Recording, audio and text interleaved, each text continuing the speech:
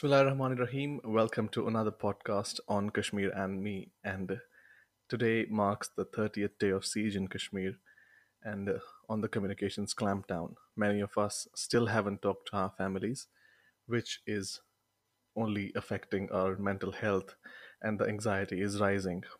So, what better time than to right now to talk to a professional expert who can help us go through this situation? His name is Mr. Yaqeen Sikandar. He was born and raised in Srinagar, and he is a psychologist and a writer, and he loves traveling. He has done his bachelor's from Malaysia and is right now in Istanbul for his master's, and he has written his thesis in Germany. And he is a counseling psychologist. Yaqeen Sab, welcome to podcast Kashmir and Me. Thank you very much for having me here on your podcast. Yakin Sab, I came across your video, Mhm. which you posted on Facebook and Instagram about how we have to keep ourselves sane Yeah. during these difficult times. Hmm. And first one was, since there is a communication gap between Kashmir and us, we Yeah, don't have to pay heed to the rumors, since there absolutely. are a lot of news that can come up and which can make us very much worried about our loved ones back home. That's right. तो तात मुतल्लिक क्या चुती वनान? Well, What do you think about what actually I think basically, first of all, as a psychologist, as a mental health practitioner, and being a Kashmiri who has seen conflict since I was born and raised, that really makes me concerned about especially the young people. So the story starts when I put on a tweet that if anybody needs mental health counseling in the conditions that are going, like students or who are living outside, because obviously internet is not working back home. I was amazed and surprised, as well as I was actually scared to see the overwhelming response of a lot of young people, mostly students, boys and girls, approaching me for mental health counseling. And to the extent that I couldn't actually respond to all of them at an individual level, so I thought to make a video to develop resilience in conflict that we are going through. And as such, when I made the video, the response was really overwhelming, and people started writing to me and things. So, what we need to do in order to make it through the conflict, I always emphasize, and that's what my specialization as a psychologist is as well, which is post traumatic growth and development of resilience. Because we have to understand one thing: once conflict happens in any part of the world, I have worked with in Sudan, where there is a conflict in Africa which is going on, as well as it? you have refugees from Syria. My master's thesis is about Syrian refugee children, as well as I have worked with Uyghur Chinese Muslims back in my bachelor's days in Malaysia. So one thing common about conflict, if it happens in Kashmir or China or Africa or Syria or Yemen, the common thing is conflict leads to trauma. Basically, what is trauma? It's our response to the conflict. And the outcomes of trauma, we can broadly say that there are two outcomes. One is disempowerment, and another one is helplessness. We feel disempowered because of the fear, and we feel helpless due to the growing uncertainty about the future, which is why we have to especially protect the mental health of everybody, especially the young people with dreams which are crushed because of that traumatic outcome, which is why we need to work in the field of not just post traumatic stress but also post traumatic growth. That is what my take is. That's why all my efforts of mental health are basically in the areas of conflict, to empower especially the young people, as well as to overcome the sense of helplessness and uncertainty and fear that is growing among the young people, and the anxiety for, especially in the recent situation in Kashmir, where the students and the young people and the people who are working outside are not being able to reach their beloved ones. So yeah. And now, uh, Kashmir is a very closely knit That's society. right. And whenever there is even a small disconnect, we are not able to reach to our loved ones. Hmm. The pain is, amplified. That's right. But being a closely knit society, Hmm. like there, Kashmiri diaspora is a very well connected Hmm. uh, group of people. That's right. Do you think the Kashmiri diaspora right now have to play a very important role in maintaining the post traumatic growth and reducing the post-traumatic stress about this present scenario in Kashmir? I really think that, as you said, that Kashmir is a very closely knit society. I think sometimes, as I said in the video as well, blessings come in disguise. This clamped down on communication in Kashmir, if it did nothing, one of the positive outcomes was it at least united the Kashmiri diaspora. And if we look at things like, for example, let's say conflict in Palestine or any other areas, to internationalize and globalize the issue, we definitely need the help of diaspora in promoting uh, whatever we want to promote in Kashmir. So the voice of the diaspora has to really be strong, and we who are living outside Kashmir have an important role to play as Kashmiris, because this time what is happening is also a threat to the Kashmiri identity, and Kashmiris have a very strong sense of identity, which they would always or we will always try to maintain that. So that's why it's very essential, the role of diaspora, and we have to do whatever we could, because maybe we have more resources, not only resources, but maybe we are luckier than the others who made it where we are. So in order to be grateful, in order to show our gratitude, we should try to give back to where we belong, back to our roots, back to Kashmir, and that's who we essentially are. And Kashmiri culture has this term called as milsar, or mechanisms within our Kashmiri culture that promote collectivism, as well as it's in our ethos, like we say milsar, like we say lual baron. All these terms, Mhm. they have deeper values and meanings which are reflected in our culture as well, which is why to promote what you call as mental health as well, my approach has always been a community approach to mental health. That mental health is not an individual affair, which is in the Western psychological perspective, but when it comes to the Eastern or our worldview as Kashmiris, as Eastern people, as people of the Orient, or as Muslims, it's more collectivistic in the sense. So we have to promote a psychology which is more based on the community. And interesting part about Eastern cultures, especially the Kashmiri culture, is when we study resilience, which I study as a psychologist, I see a lot of things in resilience. For example, the sense of community, connectedness, be it the connection which we have with ourselves, connection with others, as well as our connection with what is transcendental, what we call as a spiritual connection or our connection with God, which is very strong. So in the Kashmiri culture, resilience is rooted down in the Kashmiri culture, values, and ethos, which is how we have been surviving so many onslaughts historically, what has been happening to us. And we are people who are still thriving. I'm sure if it happens, what is happening in Kashmir, if it happens in any other part of India, I'm not sure if they can survive the way that Kashmiris are used to, because of the things which have been done to us historically since the past. Absolutely. If we look at history, history is a witness to how Mughals invaded us, That's right. how Dogras, we were sold to Dogras by the Yes, Britishers, our resilience in 1931, and then after all the 70 years that's right. under this occupation. And we have always come out with flying colors. True. And although I just wanted to point out that the recent research by Doctors Without Hmm. Borders, MSF, Hmm. it suggested that more than 49% of Kashmiri adults have PTSD, some sort of PTSD. Hmm. And these are the same adults. It's the third or fourth generation of Kashmiris that are in this present conflict That's now. right. So all of them were born and Hmm. raised Hmm. during the armed struggle in That's Kashmir. right. And we are a product of the same generation. Indeed. So, yeah, and what do you think is the way out in reducing that percentage? Because now is a generation of Kashmiris that is coming up, that is living under even more greater military presence, even more conflict. Yes.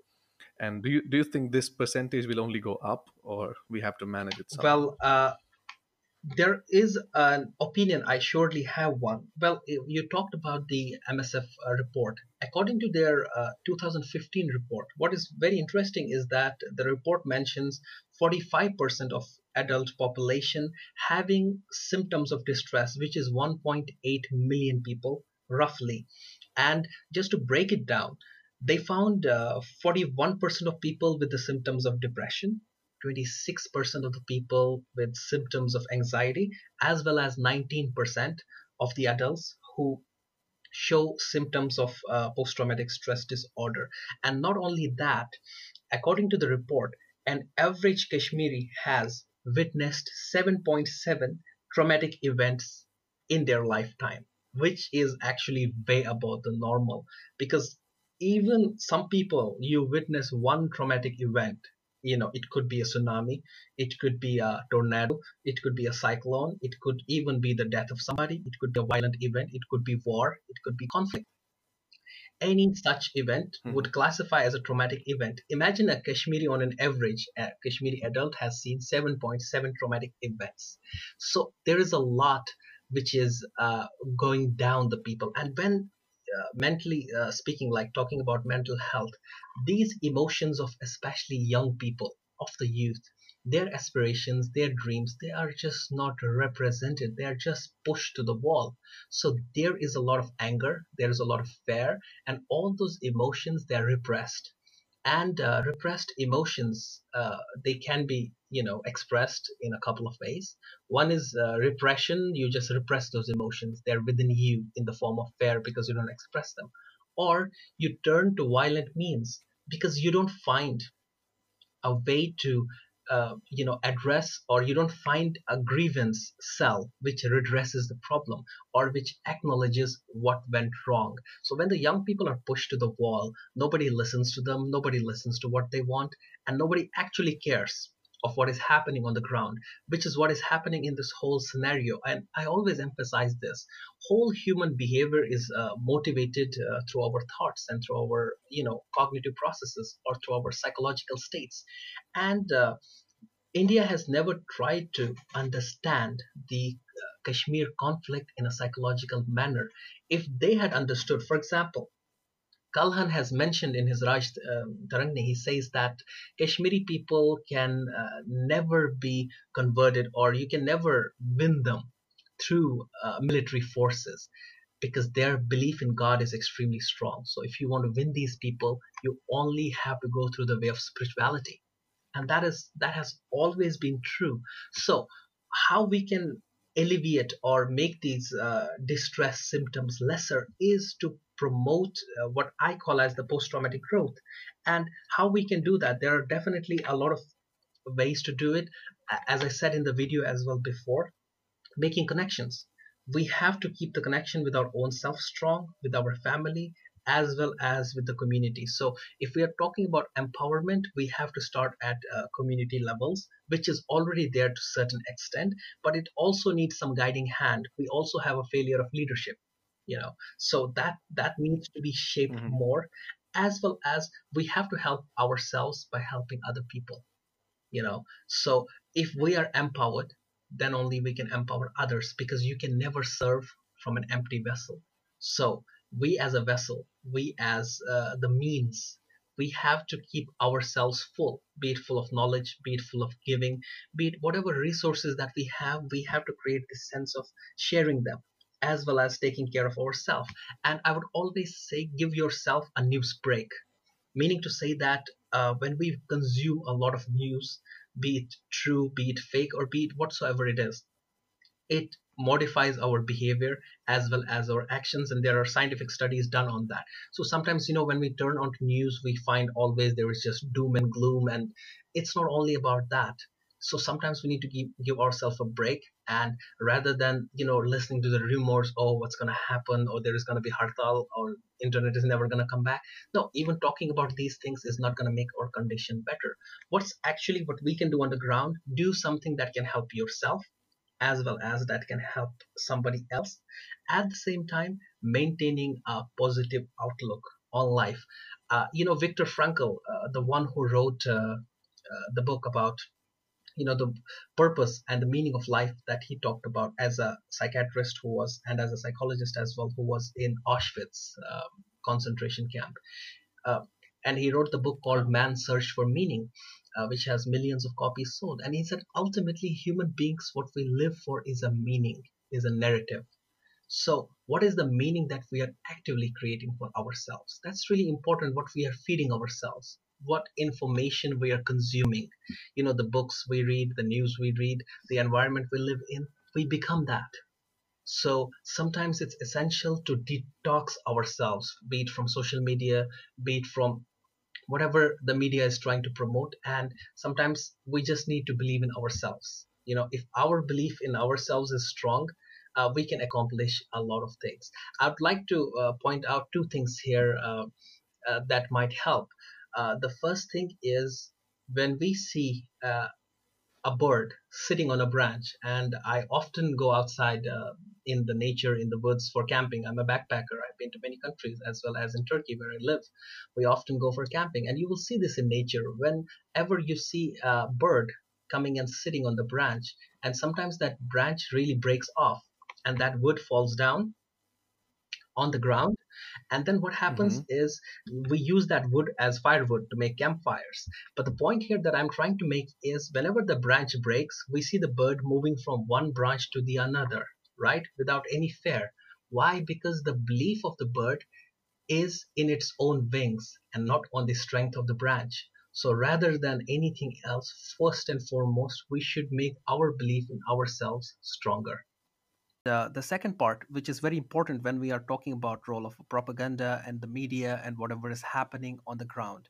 Well, we often talk about in our education system about how Hitler killed 6 million Jews. It's a very common saying that we always talk about it.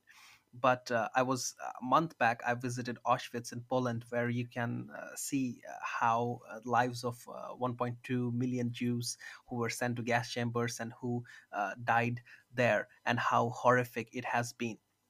So the question, why is it that our education system tells us Hitler killed 6 million Jews, but it doesn't teach us the process of dehumanization, that how he convinced a nation to kill all those innocent people? That's what we need to talk about. That process of dehumanization that happens because of the conflict in the victims as well as in the perpetrators. So we have to stop ourselves from dehumanizing ourselves, and we have to stay humane. That is one of the things that we have to do.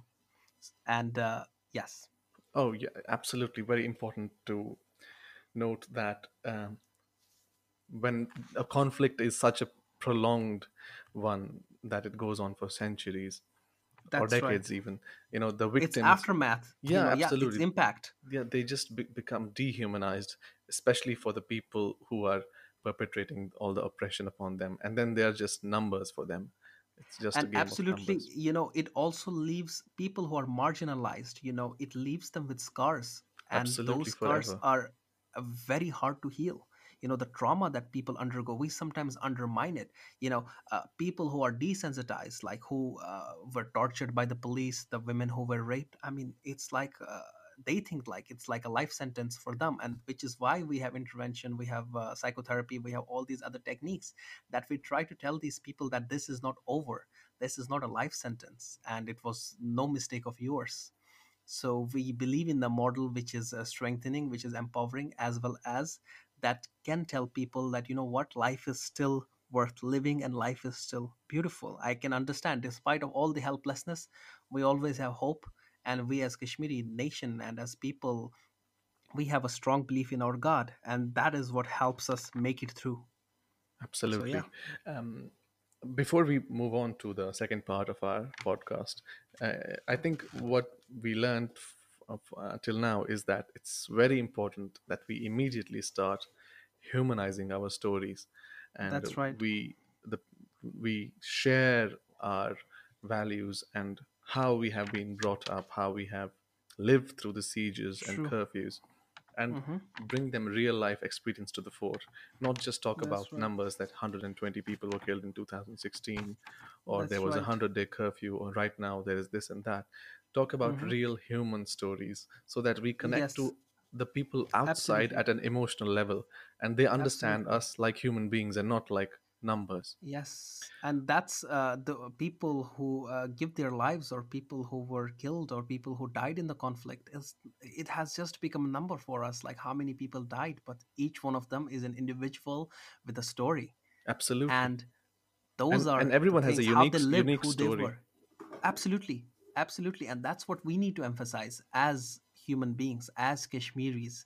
And we have those unsung heroes, so we have to know our roots, we have to know our history, and we have to know these people, and we have to celebrate their sacrifices. And then only there would be acknowledgement, as well as there would be a sense of healing as a community when we share our stories, and then other people would be like, oh yeah, that's the same thing, that's the same trauma that I suffered from. So the first thing as Kashmiris, as individuals, we need to do is to tell our stories, to tell our narratives, so that not just Kashmiri people, but whosoever has suffered in conflict would be able to relate to us, and they would know that, you know what, we are not alone. There are other people who have been through the same pain that we are going through, that we have been through, and we don't want it to happen to others. Absolutely. Um, Yaqeen Sab, majority of our audience on the podcast is Kashmiri diaspora because That's right. this message does not reach to Kashmiris inside Kashmir. Mm-hmm. But anyway, True. we said right after the events before August 5, the Mm-hmm. panic, the hoarding of grains and fueling up cars and Yeah, bringing oil to home, bringing medicines, calling that's right. everybody that maybe the phones will be shut. And then the Mm-hmm. events on August 5, passing of Uh-huh. orders and stuff, and then events That's after right. August 5. Mm-hmm. Kashmiris who are listening to this, I'm sure, are traumatized, including Yes, me myself. And that's right. and first week I felt very, I'm still feeling very helpless because there is nothing that I can do about it. Mm-hmm. I'm not able to talk to my mother, which is my primary concern right now. Yes. And I am worried about how my grandmother is getting her insulin, how my Mm-hmm. younger brother is there, is he safe, about my family. That's the primary concern of every Kashmiri who is outside. And then there Including is me the, as well, as a psychologist, a person who absolutely, gives hope and therapy to other people. I have the absolutely the same concern, and I recently tweeted about it. I was like, there was this young person who reached to me with all the anxiety of not being able to reach home, and what is happening back in the family and stuff. And I just told him what I had to tell him as a psychologist. But then the fears and the anxiety that he just talked about, I share the same concern and the same fears as a human being. absolutely, yes, because we have a positive side that gives us hope, but there is also a side which makes us very careful about things that can go Yes, wrong. So that's there is right. a very perfect balance naturally. But then when you Mm-hmm. have seen darkness, too much darkness over the Yeah. years, you only Mm-hmm. think about the bad stuff. And right Yes. now, that has overtaken most of the Kashmiri brains outside. Mm-hmm. Yaqeen Sab, True. to I won't say that one podcast will bring them out of it, but True. you shared some 4 to 5 points in your video, and That's one right. of I them did. was that there is CBT, cognitive behavioral There therapy. was I, being a therapy. Yeah. medical student, know a little bit Mm-hmm. about it. Mm-hmm. Being Muslims and Kashmiris, like you said, we have Mm-hmm. a closely knit society. Yes. How can you tell us that we implement a Mm-hmm. spiritual CBT or any kind of CBT in our I lives mean, so that we feel better? absolutely. For me, I am into CBD for sure, which is cognitive behavioral therapy, as well as existential psychotherapy, as well as we make models based on Islamic psychotherapy, because I studied religion as well as therapy models, which are based on Islamic spiritual tradition. And if we, well, one thing that we have to realize also from a religious perspective, and also from the perspective of the model of cognitive behavioral therapy, which is basically how do you replace your negative maladaptive thoughts with more positive ones, with more things that work. It includes a lot of things, including questioning ourselves, introspection, what you call as also Socratic questioning, and then there is the homework assignments and all. But all in all, if we refer to our own tradition, if we refer to the tradition of Islam and the life of the Prophet, may God's peace be upon him, So, we always find stories of resilience, that how much he had to suffer because he had a message, he had a vision, and he had a mission. Because cause is greater than the human beings who support it. So ultimately, if we are doing it for people, we would end up disappointed. But if we are doing it for a greater cause, whatsoever it would be, for a greater meaning, it gives a purpose, a direction to us. So we have to introspect ourselves. Why are we doing whatever we are doing? And the prophet himself, God's peace and mercy be upon him, he said that amazing is the affair of a believer. If anything good happens to him, he just has gratitude or shukr for the sake of God. And if anything bad happens to him or her, the believer is patient. So as believers, or as from the perspective of cognitive behavioral psychology, we have to believe that as believers, as Muslims, as Kashmiris, that whatever is happening, one way or the other, it is the will of God, and nothing escapes that, right? So Mhm. whatever is happening, it is still a part of God's will, and nothing happens without his will. So no matter if we are in the condition of thankfulness, in the condition of shukr, which is also good for us, as well as in the condition of sabr, that we have to be patient with the God's will until whatever he has decreed upon us, for the reasons which are best known to him. So that is what we can tell ourselves, right? And optimism is also having what we also teach in positive psychology, is basically the psychology of happiness, and having a sense of gratitude that, as they say in English, every day above ground is a good day. And Kashmiris, we have developed the type of jokes, like, in jokes as friends, we always say, Asha hartal, and when I spaga hartal, when I guess it's what, yeah, all these things, all this vocabulary that we have developed is a sense of resilience, is a mechanism, as a defense, ego defense mechanism that we people have in order to live and thrive within the conditions and the conflict that we are living in. But we don't look at it from a psychological perspective, but the what we call as a conversational currency, or the things that we talk about, a lot of this vocabulary that we grew up with, chakal, hartal, wankarnir calendar, this is something which is unique to Kashmiris. Nobody else would understand it, right? Want you kanijang, want you, so all these narrative, Mhm. people who have lived there, have grown up there, this is our sense, our mechanism that we have developed. So that is one thing that I can talk about. Another thing is, even with gratitude, there is what we call as husn zan, thinking always about positive outcomes. And one thing that helps people survive the worst conditions and make the best of their lives is maintaining that outlook and not losing hope. As we always say, na umidi ke kufr, right? बिल्कुल. Exactly. सु चीज छ सो tradition छ पन्निस पानस मज revive करन वारिया यम अस कशीर मज यम नौजवान छ खास तौर पे यल तब तत का टॉक छुस करा कॉलेजस मज या यूनिवर्सिटी मज तिम छ हमेशा वना या असे पोर लोख तिमा या बाकी चीज त कर या क्या चीज कर तुम क्या हम पत. Faith is sometimes, as Martin Luther King said, he said, faith is sometimes just like taking the first step, even though you don't see the whole staircase. So take that first step. Kah cheez initiate karan cha bad kath. When I graduated from Malaysia, I started Inspire Me Foundation in Kashmir. We provide mental health support. Now we provide scholarships for students who are unprivileged. And as such, we do certain projects. But when we started from zero, without any help, without any support. So that's how something helps. We have to initiate something. I tell you something which might be helpful. Two examples I would like to give here. And why? Because these are very relevant whenever I talk to Kashmiri people, especially young ones who are students, who are full of potential, who are full of life, and who should be full of dreams.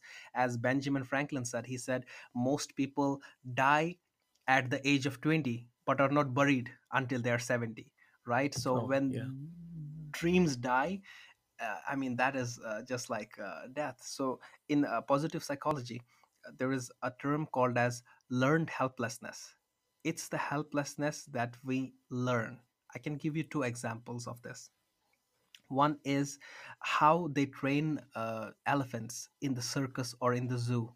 When the elephant is young, like a baby, like an infant, they tie the elephant to the chains with a pole, right? And they grow up like this until a time comes that elephant is the largest mammal that roams the earth. It is strong enough to break the chain and break the pole, but it doesn't because it's conditioned to be tied to that chain because it has struggled all its childhood, all its youth to break out of those chains. Even though as an adult, it can certainly break out of those chains, but it doesn't because it's conditioned to that. Sometimes, same is the condition of our young people. There are still possibilities. Trust me. I am an example. I grew up until I was 10, 12. I grew up in downtown, and then we moved to some other place in Kashmir, and I made it. I don't come from a very privileged background as well, so that is important that we have to understand. And another example would be the experiment of the bees. They put bees are very active creatures, and in English there's a proverb, they say as active as a bee. So they just put these bees in a jar and they close the lid, and obviously the bees, they just tried to escape from the jar. They tried their best, but the lid was there. So they tried, they struggled, tried and tried and tried for a very long time, but did not succeed. After that, the scientists who were doing this experiment, they removed the lid. And guess what? None of the bees escaped because they believed that the lid is still there. And I find these examples of learned helplessness even among the young people of Kashmir. Because they think that everything is impossible anymore. Yes, the conflict has its own realities, be it social, economic, cultural, or demographic, but at the same time we have to find mechanisms within the resources that we already have, and I still think we can thrive based on whatever we can do. So that is something that I would like to emphasize, that we don't have to make ourselves more helpless than we actually are, right? Absolutely. And you And talked yeah. about Mhm. you talked about yourself.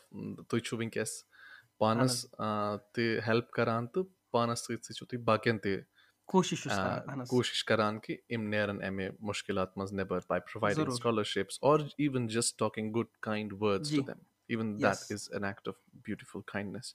yes, it, The and you mhm, saw this. I mean, obviously, mhm, we are talking about this, and it is obviously for us it is easier said than done. mhm. You said average Kashmiri adults have experienced at least 7 traumatic events during That's their right. lifetimes, Mhm, and this is going to be a very personal question to you as well. mhm. These events can be anything, but mostly they're related to conflict. Yes, How do we balance between? I mean, since August 5th till Eid, yes. I did not go to my university. I skipped classes. I did not go Mhm. to library. I have a very different schedule, but I missed everything. I stopped cooking. I stopped eating, Yeah. and then when I started to go into a normal life again, it was very difficult. I Mhm. do not want to meet people. I Yeah. did not want to pick up any phone calls. Mhm. How do you tell these Kashmiri people who are traumatized right now Mhm. to take a balance because they have to take sad events seriously Mhm. and also be normal in their own lives? I talk to my friends who are in, say, Yeah. Bangalore, and Mhm. when they are at their rooms, they are very Mhm. sad. But in the Yeah. morning, they have to go to work and they have to put up a Yes. smile on their faces. That's right. What do you tell us? How do we draw normals right now by being happy in the day Mhm. and still carrying that positivity when we Mhm. are alone and when darkness and we are very very vulnerable to darkness? How do we Yes. carry the positivity in that? Well, what I can tell you is that I had a pretty much of a similar reaction, and sometimes it's not always bad to show your vulnerability. In professional psychological terms, we call it self-disclosure, and that's when a therapist discloses something about themselves to the client, making sure that the client is not the only one with problems, if that helps in the therapy. And what I can tell you is, when all this things, when all of this was happening, and I was not able to reach my family because I've been living abroad since 10 years. And this was the first time there was an Eid when I have not been able to speak to my mother, speak to my Hmm. father, speak to my brothers. And that was absolutely really hard on me. And this didn't seem like what we call as an auspicious day. अच्छी वना board दो हसा show या बाकी चीज show, मतलब ये बिल्कुल ईद बिल्कुल असना अथमस मतलब ईद हुन मकसद शो मतलब शो लफ्जी मीनिंग शो खुशी मतलब अथमस कुछ खुशी छे येल नस पन्नन घरकन से कथ करित या बाकी चीज यम अथ associated. So that was one of the really sad things. And then my brother was that time in Delhi and he was going back to Kashmir, and then I lost contact I only had contact with my brother, and then I even lost it when he went back to Kashmir. And then for like couple of weeks, there was no contact or no connection, and that was extremely sad. And when we talk about this darkness which envelopes us or which grips us, especially when we are alone and then we are supposed to do whatever we are doing, well, one thing as a mental health practitioner that I have learned is we all have stresses, we all have problems, and we have to carry on with them. And when do we exactly recommend counseling or psychotherapy? It is when there is anything happening in your life, be it anxiety, be it sadness or stress, and if it doesn't go naturally, if it doesn't follow a natural course, which means if those problems, whatever are happening, maybe due to conflict, maybe due to not reaching your family, and if it starts, continuously interfering in your daily life functioning, like you're not eating well, you're not sleeping well, and you're not taking interest in the things that you were once interested in, that time we can say that the problem is getting real. Then after a certain period of time, you know going to therapy would be one of the ideas. So one thing is that never take your personal self for granted. That's why we have things like psychotherapy, seeking professional help. Sometimes there are things that you cannot solve on your own. That is one part. Another thing that I would recommend is mindset is really essential. Look, one thing that we have to understand is how do we train our mind despite of everything that is happening. So it's based on our interpretation, because at the end of the day, growth and positivity and optimism, it comes from the same place like negativity, which is our mind, right? So Hmm. which one do we have more than the other? At the same time, what I will tell you, because we were talking about the cognitive behavioral perspective, sometimes we have to apparently accept certain things in our life, or maybe we are settling for a little bit lesser because it would have a greater outcome in the future, right? Meaning to say that, for example, from the sirah of the prophet, may God's peace be upon him, if Sallallahu when Alaihi we talk Wasallam. about the Treaty of Hudaybiyah, the Treaty of Hudaybiyah was apparently a defeat, right? Because when he was telling them, write in the treaty, like, what do we write? Bismillahir Rahmanir Rahim. And they said, yeah, we recognize what is Bismillah, but we don't know what is Rahman and Rahim. Delete them. And the Prophet was like, all right, delete it. And then when it came to the article of the faith, which is our Shahada, La ilaha illallah Muhammad Rasulullah, they said, La ilaha illallah, we do agree Salam. with it, but we don't agree with the latter part. And the Prophet was like, that's for sure, delete it. And a lot of the Prophet's companions, they were really angry about it. They were like, how is this possible? And he said, no problem, just accept it for now. And then in the chapter of Fath in the Quran, God says that, or the Allah mentioned that this is a clear victory, because that was the period when those non-Muslims, they came in contact with the Muslims and they actually saw how their lifestyle is. What here I'm trying to talk about is the greater good. I know all of us are suffering, and all of us have anxiety at different levels. We are not being able to reach our family, but this should not totally let us put down our guards and make us give up upon everything. No, we are the people who have always been exposed to suffering, always been exposed to conflict, but we have thrived, and we have maintained our identity, we have maintained our culture despite of whatever was brought down to us. And I believe the main reason for that was our belief in God, which is why I said earlier as well, a strong belief in a transcendental force, which is our God in that sense, or your prayers, that everything, and maintaining an optimistic attitude. And scientifically or psychologically speaking as well, not just in terms of words, but when we manifest these things practically, they do actually help. So we carry on, because people come in our lives with different expectations. We have different identities, and people have different expectations at our school, at our job, in our relationships. So we fulfill those expectations, but when it comes to our own self, we also have certain issues, not just about conflict, maybe some other issues as well. So we deal with them, Hmm. because let's not based on one thing, like two wrongs don't make one right. Just because we are suffering, it doesn't mean we make other people suffer. Rather than that, we should be able to help other people. We should be able to empathize with other people. So yeah, we have to That will carry also on, ease our own even though it our some own days are suffering. more difficult than others. but then there is always a way through. So if we keep enduring, if it is too much, we recommend professional help. But if it's as a natural course of it, some days are harder than the others.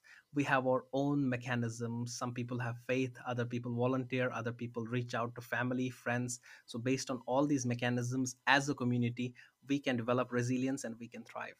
So that's what I would say. Absolutely. One thing you pointed out uh, already is that there is no shame in seeking professional help, because Yes, there is there a isn't. strong, not just in Kashmir, but I'll say all over the subcontinent, there is a stigma associated with mental health, that Hmm. you Yes. are very reluctant to seek professional help. So you said that there are some red That's right. flags that when you reach those, you have to Yes. go to a professional, be it a psychotherapist, a Hmm. psychiatrist. So can you just Yes. elaborate more on that? When should Kashmiris who are outside Hmm. be more Hmm. focused and think that, okay, now is the time that we need to talk to Yeah. someone about this and seek help? Yes. Well, first of all, when we talk about stigma, I can understand in Kashmir or as a subcontinent as a whole, the stigma is extremely strong, but it doesn't mean that it doesn't exist in other parts of world. I mean, I have lived in Europe. I wrote my thesis in Germany as well. Stigma still is prevalent there, as well as especially in the Muslim populations living in the West. Let's talk about Australia or North America or Europe, for example, which is why there is a trend of growing Muslim psychologists practicing in different parts of the world, because they wouldn't Muslim population as a whole, they would try to prefer somebody who understands their background and culture as well as their faith, right? So the stigma is pretty strong, and I deal in this field and I can understand, especially with Kashmiri people. And as people, I can say about Kashmiris is that we are post-active people. It's always like prevention is better than cure. But when is it that we go to the doctor? After we get sick. We visit the dentist after we have toothache, Right. right? We never go just to the doctor to see if we are doing all right physically. Why is it that we don't visit dentist every 6 months, or an ophthalmologist, or it's regular time? Same for mental health. We think we have to be crazy or something has to be like seriously wrong. We should have something definitely going on. Things have to be like really really south for us in order to seek mental health. No, that's not really right. Sometimes you can visit people like me, because I do life coaching as well, because I'm not only about treating mental health disorders, I'm also about promoting the quality of life and values like self-esteem, self-image, self-confidence, all those things. I work in that field as well. So if you want to have a session with me just like that, there is nothing wrong with that. You don't have to have, first of all, anything wrong with your mental health in order to seek mental health help, or seeking that sort of help. That's the first thing. Right. And what are the red flags or warning signals? Well, time factor is essential in order to make a proper okay, here's the thing. For example, let's say loss of a beloved one in life, having a breakup after a relationship, or losing somebody that we were really close with. So what happens is it's a natural process to grieve, and then it gets over, right? Sadness, trauma, all these things. But if it doesn't get over with time, we need to seek help, right? And more often than not, we feel like, what, let's not seek help. We are gonna get over it with time. But that's not the reality, right? So what I would recommend is, so for example, let's say for anxiety or for depression, which are like extremely common, 1 in 4 people, which is like 25% of the population, as has some sort of mental disorder in some part of their life. So it's not something very uncommon.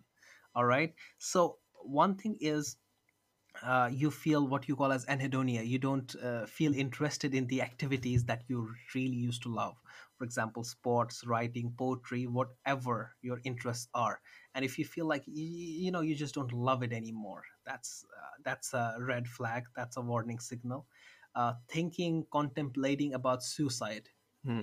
That is, I have seen people, two teenagers in the neighborhood where I live in Kashmir, in Sanat Nagar, teenage, one guy and one girl, they took their own lives. Because sometimes for teenagers, the pain of life seems greater than the pain of death. Nobody goes to that level of committing suicide without contemplating it over and over. And contemplation of suicide means, it doesn't mean like, what, on a fine day you just get up and you just want to kill Yeah, it's a yourself. very No, it long doesn't work like process. that. It's a process. It's a whole process. Like, you, first of all, you don't feel accepted in the society, you feel you don't belong in, and then you start, let's say for example, talking about killing yourselves, or talking about how life is meaningless, or started behaving in a way that you are giving away the possessions or the things that you love. These are certain signals within the idea of contemplating suicide. So that is another sign, so we have to be careful about.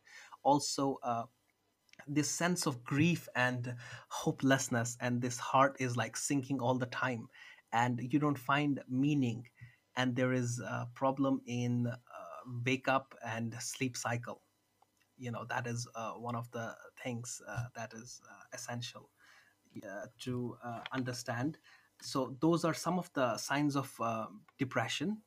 So if it happens over a certain period of time, we all feel depressed in some part of our life. Like I said, somebody passes away and stuff, but this should go over. You should be over it. But if it doesn't, let's say especially for 2 months or 3 months, you should definitely seek some help. And then it is up to the psychiatrist or to the psychotherapist or a clinical psychologist to see if there is something really wrong, something that you can be over, or if you need medicine, or if there is something ultimately as a disorder which is there. And as far as anxiety is concerned, so a lot of young people that reach me, they're having panic attacks, which is associated sometimes with anxiety.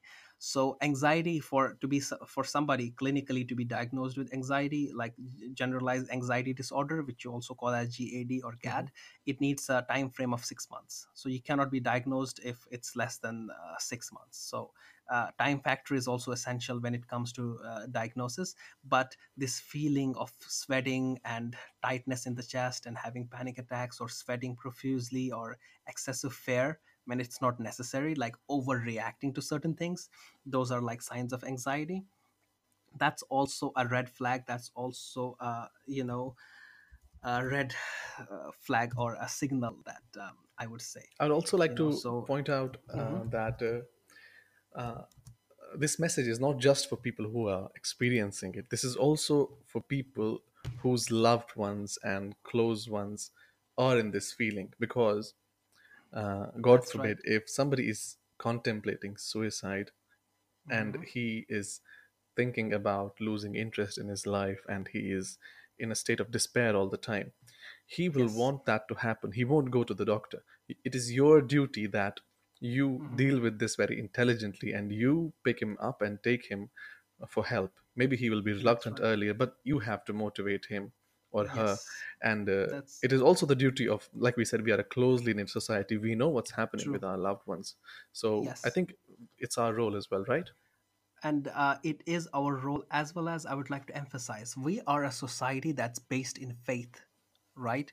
We might be religious, we might not be practicing, we might be practicing, but at the same time, we are a faith based society. I can say that. And as such, sometimes if there is something really wrong, what we try to attribute everything is to the lack of faith. So you're having symptoms of anxiety, or you're having symptoms of depression. No, it's because of lack of faith. You know what? You're going to pray 5 times a day, or you're going to read the Quran, and it's going to go away. That's not always the truth. True. We look at things in a very simplistic manner. So let's say Yeah, that's somebody very has a broken. superficial of somebody to. Absolutely. Somebody Yeah, has a broken leg, or somebody has a fracture. You don't tell them to read the Quran or pray 5 times a day. No, you first fix the problem. right. Even the prophetic tradition in which he said that, what, tie your camel, then trust Allah. Then leave to God. Yeah, probably. Yeah, so Perfect. you have to first of all do your best, and then only, yeah, sure. So if somebody is depressed, I'm not saying that don't seek answers within your religion, because what we in French you call as raison d'être, which is the reason for being. Why do we exist? And a lot of those people, especially Kashmiris, we find that into our faith, we find that meaning in our religion. So we will seek those existential answers from the religion, and there is absolutely nothing wrong with that. But first of all, understand that there is something wrong. understand that you need to address certain anxieties or you need to address your depression. Maybe you also need to take therapy as well as medication, and then only in the process of it, we will find an answer maybe to the suffering, to what is happening and why is it happening. But at the same time, seeking help is really essential. And India as a whole, I'm not just talking about Kashmir.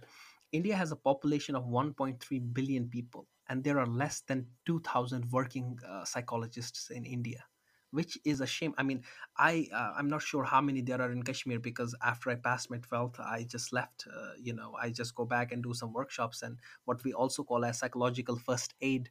Someday we can talk in detail about it. What I try to promote is there are programs in which workshops I try to do about promoting psychological first aid, in which every individual can help other individuals with certain amount of training in how do we promote psychological well-being, and it is the duty of everybody as a community to promote it. Absolutely. And um, uh, you just pointed it out that Mhm. the ratio of psychologists and mental health professionals is extremely low. And just to Yes, point it out, MSF stopped its operation in Kashmir that's a right. week ago because of the communications clampdown, and they were Yes. not able, teams were not able to coordinate, Hmm. so they had to forcefully shut down their Yeah. operations until Hmm. the communication services and internet were back. So that is That's right. also another shame of It's how sad. mental health is only getting Yes. worsened because of the communications And clampdown. they were doing some really good job on the ground. So Yes, far as I have yes, read the reports, I've contacted certain people. MSF has been really active in promoting, you know, uh, psychological first aid in that sense. And also, we have a lack of institutions which promote psychological and mental health in the way that it should be. So absolutely. that is important. And what I would also like to suggest here is sometimes we try to help and we end up giving more damage, Oh causing yeah, more we have damage to than be help. careful about that. And I tell you what, I'll tell you something here. There is a concept of ignorance, and there is something called as compounded ignorance. Let me give you an example. A person who has not been to university, the person knows I don't have a degree, I don't know, so it's in the level of ignorance, right? And then a person goes to the university and also doesn't learn anything but thinks that he knows everything, and that is compounding ignorance. So why I'm Yes. giving you this example is just because, for example, I have seen the curriculum of some of the public universities in Kashmir or in India, and what they are taught about psychology, it's not even applicable. The syllabus has not been revised maybe in 100 years. And just for the information, psychology students are themselves highly confused, as well as the people, because a lot of people reach me with these questions. Let's say I'm in Kashmir University or I'm in this university, that if I do my psychology, do I become a counselor or a therapist? And the answer is no, you don't. There is an academic stream, maybe, because when you study that sort of a curriculum, after you do those degrees, you can just teach it to the students at the university. It doesn't have a practical application or use. There are ways, so we don't have mechanisms in order to know what makes counselors proper counselors. Just because you have a degree, if you don't have supervision, if you haven't finished a certain number of hours and courses into therapy, no, you can't. You will actually do more harm than good. Just because you have a degree, let's say an MA in psychology, it doesn't make you a therapist. It just makes you, I don't know, you just have certain skills in You just have psychology. a degree and you will Absolutely. not You help just have a anybody. degree. No, you won't. And mostly you have to study in Western universities, mostly, in order to, be properly, have proper supervision hours and stuff. In India also, there are certain universities which do that. But overall, there is also a lack of mechanism in the education system as well, which is causing this deficit that we are talking about. Absolutely. Thank you for that. Now, before we wrap up, there Hmm. are certain important points I want to touch. Yes, Since I'm also a medical student and I have that's read right. psychiatry, Hmm. there are things that we call as stressors, right? Yes. So uh, I want to point out that let's just briefly to our listeners Hmm. chalk out a few do's and don'ts. What Hmm. stressors do we avoid? We have already talked Yeah. about what to do. Let's see Yes. what should we not do, and what Yes. stressors do we avoid. Like you said, we take a news break. What Hmm. else would you want them to avoid, and in instead replace them with what, so that the outcome is a better mental health. Yes. So we talked about the news, how you give yourself a news break, how you detox yourself from the social media. That is the biggest thing that I would say. You know, at the same time, the fear and anxiety that you have, replace it with self care, because as I said, you cannot serve from an empty vessel. So if you have anxiety, you have fears, which we all have, which I do as a psychologist, as a Kashmiri, as a human being, as a Muslim. I have fears just like everybody else does, or maybe more. But how do we deal with them? We have to learn the art of compartmentalization. Yes, I have an identity as a psychologist, but at the same time, I'm somebody's son, somebody's brother, and as such, so we have to compartmentalize our duties and try our best in whatever we do. So replacing our fear with the self-care, caring for ourselves, as well as trying to restore and strengthen our relationships with others and with God, and being in spiritual in that sense, that really helps.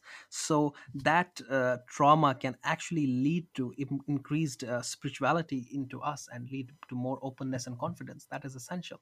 And stressors, share your story. What is stressing you out to your friends, your anxieties and things. Vent it out.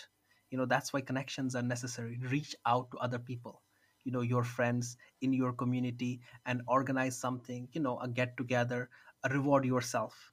Yeah, despite of what is happening, we still have to survive. Yes, I know it's a really sad condition, but you grieving over it all the time is not going to make condition of Kashmiris better. Action helps. So don't live in your mind, live in reality. Do something that helps. That is really essential. Be like a lifeboat, be like a support to others. Be somebody who uplifts the condition of other people, right? So that is what I would recommend, as well as Absolutely. keeping yourself positive, trying to have a normal lifestyle that you had before all of these things have happened, because worrying doesn't change anything. Practical steps do change. And remember, as I talked about the Treaty of Hudaybiyah, which had a long term good effect, think about education. That is the way in which we can upgrade and better our condition. If you ask me, the only and the biggest solution that we can do to promote our cause is to educate ourselves, because without education we don't have any other route, or any other route which is better than educating ourselves. So I would recommend that. And in the end, like, let's say, as a homework, I can tell you a story which is based in Yes. our faith, because sometimes I do therapy which is based on Islamic principles.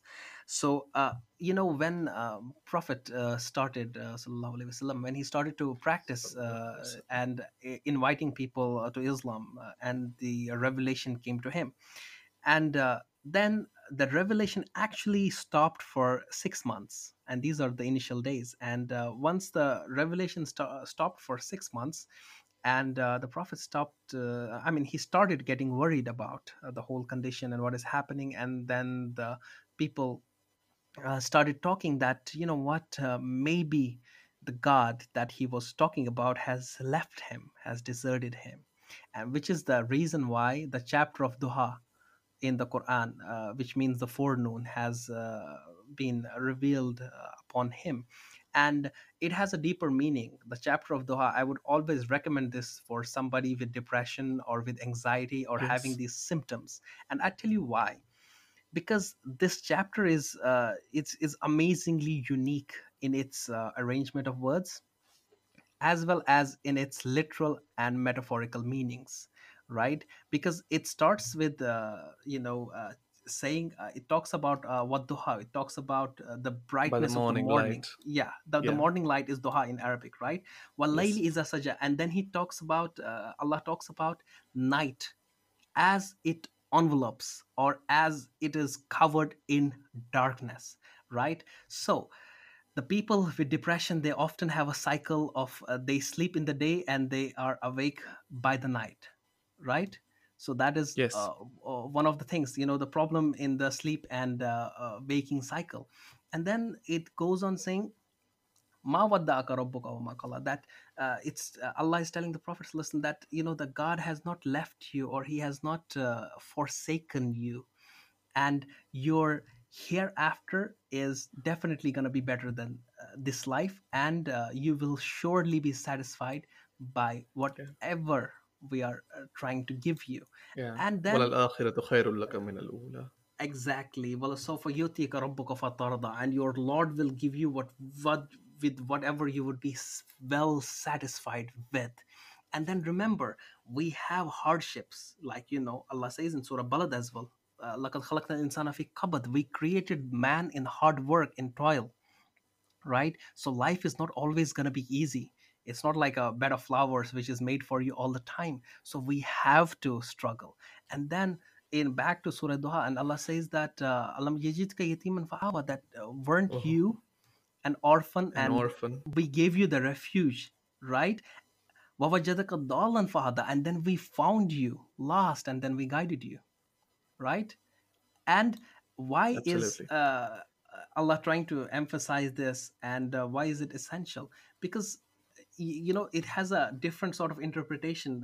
If we talk about tafsir, which was done by Imam Razi, which we also call as Tafsir Kabir because it's so huge in its interpretation. But the Arabic term is Mafati al Ghaib, which is the keys of the unseen. And when he talks about Surah Duha, well, Imam Razi talks about it. He says when God says Surah Wad Duha, it means the face of the Prophet, which is so lit with nur and light. And when he says Wallail, he talks about the night, which is like the hair of the Prophet. And something interesting about this chapter is, you see, when the pace of this chapter of the Quran is extremely fast. The way the words are like "Wadduha wa layli idha saja," it's pretty fast, as well as we see that how the God's love for the Prophet is so much that what, when somebody is hurt, with us, and we try to make it up to that person by reminding them of the past. We're like, how can you be so sad with me? Because don't you remember what I have done for you? This, and that. If I was really sad with you, why would I have done all these things to you? Same is what is Allah is trying to tell the Prophet is that don't be sad that the revelation has not come to you. Weren't you an orphan and we found you? How many times that we are living far from our families? So who took care of us? It is our God. Absolutely. Sometimes as students, you don't have money. Sometimes you don't eat food properly. Sometimes you get sick and we think we're going to die, but we don't. We still make it through. So who is looking all over us? It's Allah who is looking over us. And despite of all the hardships, there are things that are better things that are coming. That is another message of this chapter. And then when it progresses, and it talks about the orphans, right? And it talks about, you know, And it talks about giving back وَوَجَدَكَ absolutely, ضَالًّا and then says absolutely. that when you find a poor person, don't Don't reject repel him. the poor person. Absolutely. Yeah. Then whoever is asking, fala tanhar, like you don't repel those people. Why is it talking about the orphan and the poor here? Because it's giving us a sense to look upon those who are less privileged than us. And trust me, working with people who are writing my thesis about Syrian refugee children, I was asking this child, I was like, there is a section in the questionnaire about filling about your parents, like are they living or dead, and or their profession, as such demographic questions of my thesis. And one child, and she got up and she said, I don't have any, so what am I going to write here? So there are surely people who are in worse conditions than we do, so we have to have a look on them so that it also gives us some hope. And that is why, in this chapter you can find that even from a psychological perspective, there is a narrative there. The one who came even before us, who brought to us this message of religion of Islam, he also suffered much more, on many more degrees than we do, so that we find solace. We find that solace in his being, and that is essential, because we are a community that's based on faith, and we need to interpret our faith in a way that it makes us strong, and it keeps us alive, and it keeps us happy, and it keeps us thriving. And that is really essential. Even though, me personally, I might be saying all these things, I'm not a very religious person. Yes, spiritually active, yes, you can say that. But at the same time, the faith in God, every Kashmiri has that, despite the level of actual Absolutely. religious practice. And we need to keep that, because we are always united in that vision of our faith in a greater cause and a faith in a greater being, which is our God. So yeah, that's what I would say. as a conclusion, that what we can do Thank you so much. in order to And help ourselves. I really hope that this little session not only helped people in getting out of the despair they were in, but it also made the listeners understand that how they can not just help themselves but help others and Yes. bring them out of despair, and they can channelize this anger, this frustration for something good and something that will eventually benefit Hmm. not just Kashmir or the community that they're living in right now, but humanity as a whole. Yes, that's right. Yaqeen Sab, I'm extremely grateful to you for joining this podcast here with me. And do you have any final words? Well, as final words, I would say that we must live strong. We must keep our faith, our aspiration, our dreams alive, because a person cannot take those things away from you. This was what one of the Islamic scholars, Muslim scholars, Ibn Taymiyyah, he always used to say that, what can my enemies do to me? My paradise lies in my heart. If they kill me, that is shahada, what you call as martyrdom. And if they kick me out of my land, that is like hijrah, that is like I'm migrating somewhere else. And if they put me in the prison, that is like khalwa, which is solitude, state in which you can remember God properly. Because ideas at the end of the day are bulletproof. A person can take away everything from you, but the what is inside of you, those assets, they cannot be taken by anybody. So we have to keep our internal struggle alive, and we have to keep that flame into us, and we have to help each other in our aspiration. So don't lose hope, don't lose your faith, keep them, and inshallah we will be united with our families sooner or later. I know it has been a lot, the darkness has been prevailing, but after every dark, cloudy day or days or winds and stuff, there is always a bright sunshine, and there is always what you can say, a rainbow at the corner. So that's what I would say. So yeah, those are the final words. Thank you so much, Yaqeen Sab, for joining me on this podcast. This was a The wonderful pleasure is all mine. experience. Thank you. Thank you so much. And our audience, if you want to follow Yaqeen Saab on Facebook, Instagram, or any social media, just go to at that social media and type in at YAQENSIKNDR, Yaqeen Sikandar. He has his Inspire Me Foundation, and you can know more about what he does and support him in his work. Thank you so much, Yaqeen Saab. Take care of yourself. Talk to you soon. Thank you very much as well. Please take care of yourself. Talk to you soon. Goodbye. Okay, assalamu alaikum. Goodbye. Allah Hafiz. Allah Hafiz. What a lovely time we had on this podcast with Yaqeen Saab. I hope it has helped you, and you not only can now benefit yourself, but now you can spread this light with others and identify whoever needs help. And wherever you see red flags, you just make sure that the person doesn't go further south. I'd like to end this podcast with a poem that gives me a lot of hope, and it is Dua by Faiz Ahmed Faiz. It is already on my YouTube channel. I'll just plug that in here. And with this Dua, a prayer by Faiz Ahmed Faiz, I say goodbye and see you again in the next podcast. Goodbye from Kashmir and me. Dua. आइए हाथ उठाएं हम भी, हम जिन्हें रस्म दुआ याद नहीं, हम जिन्हें सोज़े मोहब्बत के सिवा कोई बुत कोई खुदा याद नहीं। आइए अर्ज़ गुज़ारें कि निगारे हस्ती ज़हरे इमरोज़ में शीरीनी फ़रदा भर दे,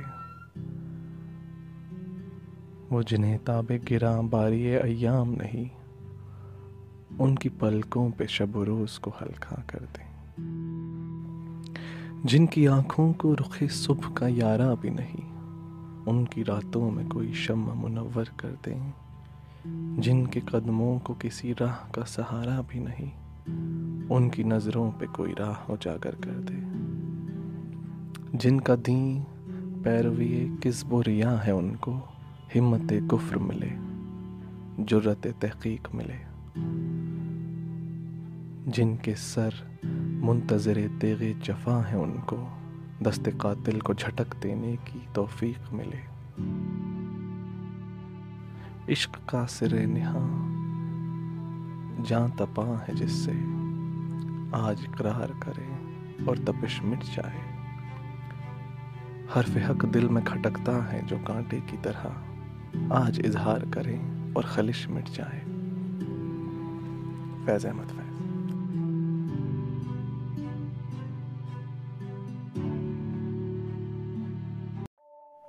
This poem is written by Faiz Ahmed Faiz, one of the most popular poets of Urdu language, and translated to English by Baran Farooqi in her book The Colors of My Heart.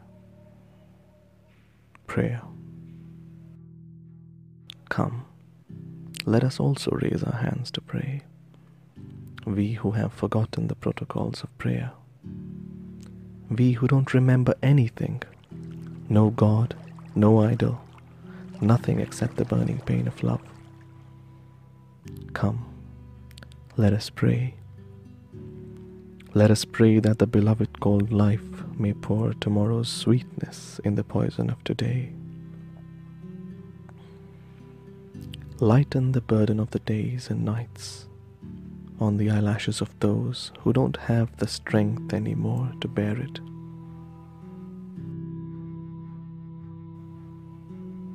Brighten with a candle, any candle, the nights of those whose eyes have lost the power to sustain the glance of morning's bright face. Bring to light a path, any path, before the eyes of those whose feet haven't the support of any kind of road.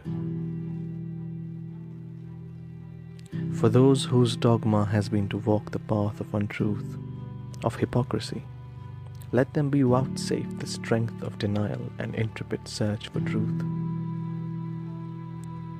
Let those whose heads await the executioner's sword be granted the puissant grace to wrench and spurn the murderer's hands.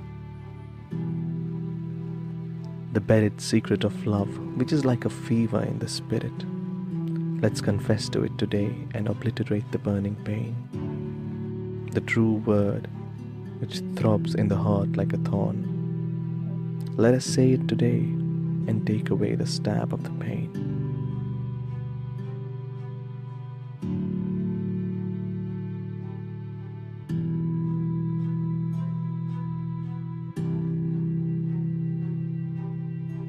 Thank you so much for listening to the recitation of this beautiful poem.